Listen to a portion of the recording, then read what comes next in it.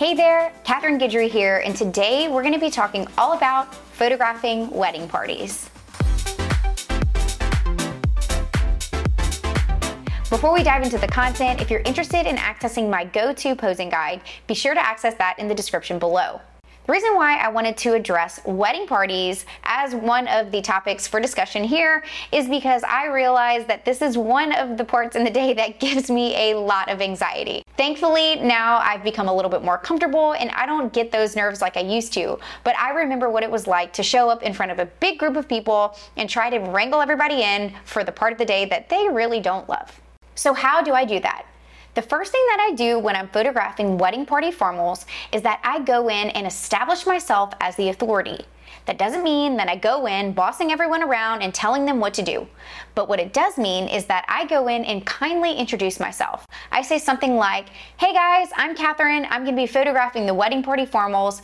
Don't worry, we're going to be doing these really quickly and concisely. So if I can just have your cooperation for the next little bit of time, we're going to work through the formal list as soon as possible. And when they hear that I'm on their side, that I'm trying to get these done quickly, it really usually gets their attention and it helps us move things along really fast.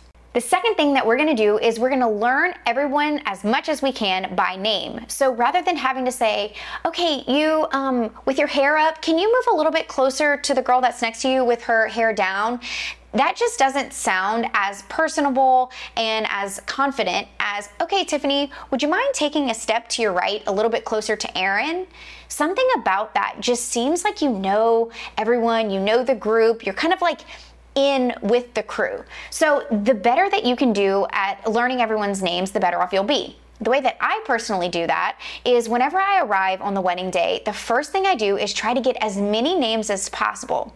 And while I'm processing their names, I'm asking them how they know the client. So for example, I'll say, oh, okay, Aaron, this is Tiffany. Okay, Tiffany, how do you know Aaron if Aaron is a client, for example? While Tiffany's explaining the fact that she knows Aaron and how she knows her, I'm looking at Tiffany and I'm basically looking at her and in my brain going, Tiffany, Tiffany, Tiffany, Tiffany, Tiffany. So I remember who Tiffany is to the bride.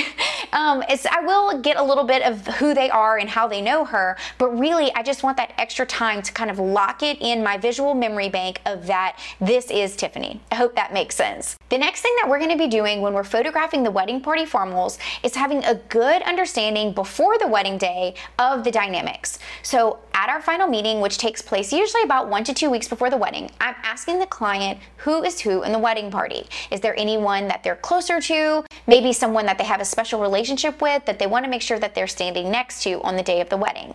This is twofold. It's going to help you make better photos for the client. It's going to also help you be more confident when you're setting up for the photos because you already understand those dynamics. The next tip is going to be to make sure that the maid or matron of honor and or the best man or best lady is closest to the client. So again, before the wedding, I already have the first names of those people, and when I arrive, I'm going to get the names of them in person so I can match a face to the name. Once I have that established, anytime I'm posing for a photo, even those that are like technically candid, but we're somewhat stepping in to help with, I will get those people that are closest to the client involved in those images. The fifth thing that I try to pay attention to and utilize when possible is knowing that if there is a couple within the wedding party that I have them stand next to each other. So what do I mean by this? If I am photographing the bridesmaids and the groomsmen, or even the bridesmaids, maybe they have a relationship within, I always try to understand who is dating or married, or if they have children. If they do, I try to pair them together if the pose lends itself to that, because I think it just adds an extra dynamic into the photo and one that they will probably cherish in the end. And those little small details really do make a big difference to the client and to the people who are in the wedding party. And what you'll begin to see, if you haven't already seen this so far with wedding photography, is the fact that oftentimes your future clients or maybe even your past clients are in the wedding. That is one of the beautiful things about the referral system, is that you get to know not only the client but those that they love as well. As far as positioning, I want to make sure that everyone is folded in toward the center, which is going to be the couple, for that main standard portrait. I like to have everybody smiling and looking at the cameras and having their bodies angled in towards the couple. I think this is the classic portrait. You can have their hands loose by their sides, with the bridesmaids, if they're holding their bouquets a little bit below their waist, looking at the camera. I think this is just the standard classic pose that you want to make sure that you get in every wedding as far as the formal portraits. If possible, I have the females bend the leg that's closest to the camera, and I make sure that the bouquet's face side is towards the camera.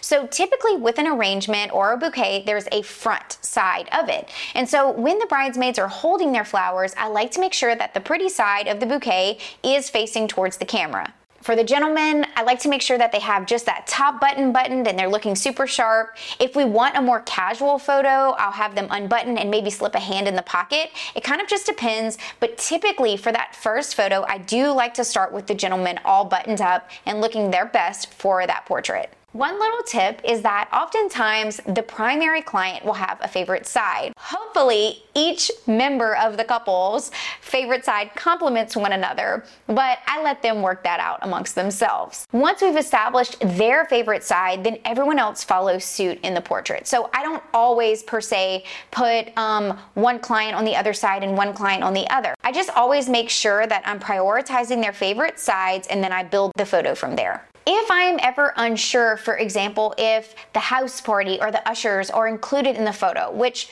usually I would be because we've worked on that timeline and photo list ahead of the wedding day, but if I am ever in doubt, if someone is to be included in a photo, I would rather include than exclude. So what do I mean by that? For example, if there is one usher and there's all other groomsmen, I don't feel like, unless the client says, okay, Kat, we want to make sure that this usher is not included in the photo, I would go ahead and include that usher in the picture so as not to leave one person out. And even during that final meeting, if I'm asking questions about the photos and something like this comes up, I will provide that encouragement and guidance to the client so that they know how to avoid any, potential opportunities to accidentally hurt someone's feelings or leave them out. So always sort of err on the side of including someone versus excluding, even if it's not intentional. And I've said this a few times, but I'll say it again because this is very important. When you are making their final timeline / photo list a little bit in advance of the day, make sure that you write things down. I will write down first names and who they are to the client every single time. There is a lot of moving parts, as you know, on a wedding day, and I never want to be questioning whether or not this is the right person. Even if there's more than one person of the same name, more than one Anna, for example, I will write down Anna S and Anna T so that I know exactly who it is in that photo. When it comes to photography, it's very easy to hurt people's feelings. And the best way that we can avoid doing that is by knowing the information in advance and taking very clear and consolidated notes so that the day of the wedding, the client doesn't have to think and they can trust us as their photographer to make sure that we're executing the proper plan and having a smooth, wonderful, joy-filled day. I hope this was helpful for you. If you like this content and you find that you connect with my teaching style, I encourage you to check out our educational offerings in the description below. I hope to continue to bring you more value-based photography content. Thank you so much for joining in today, and happy shooting. Bye.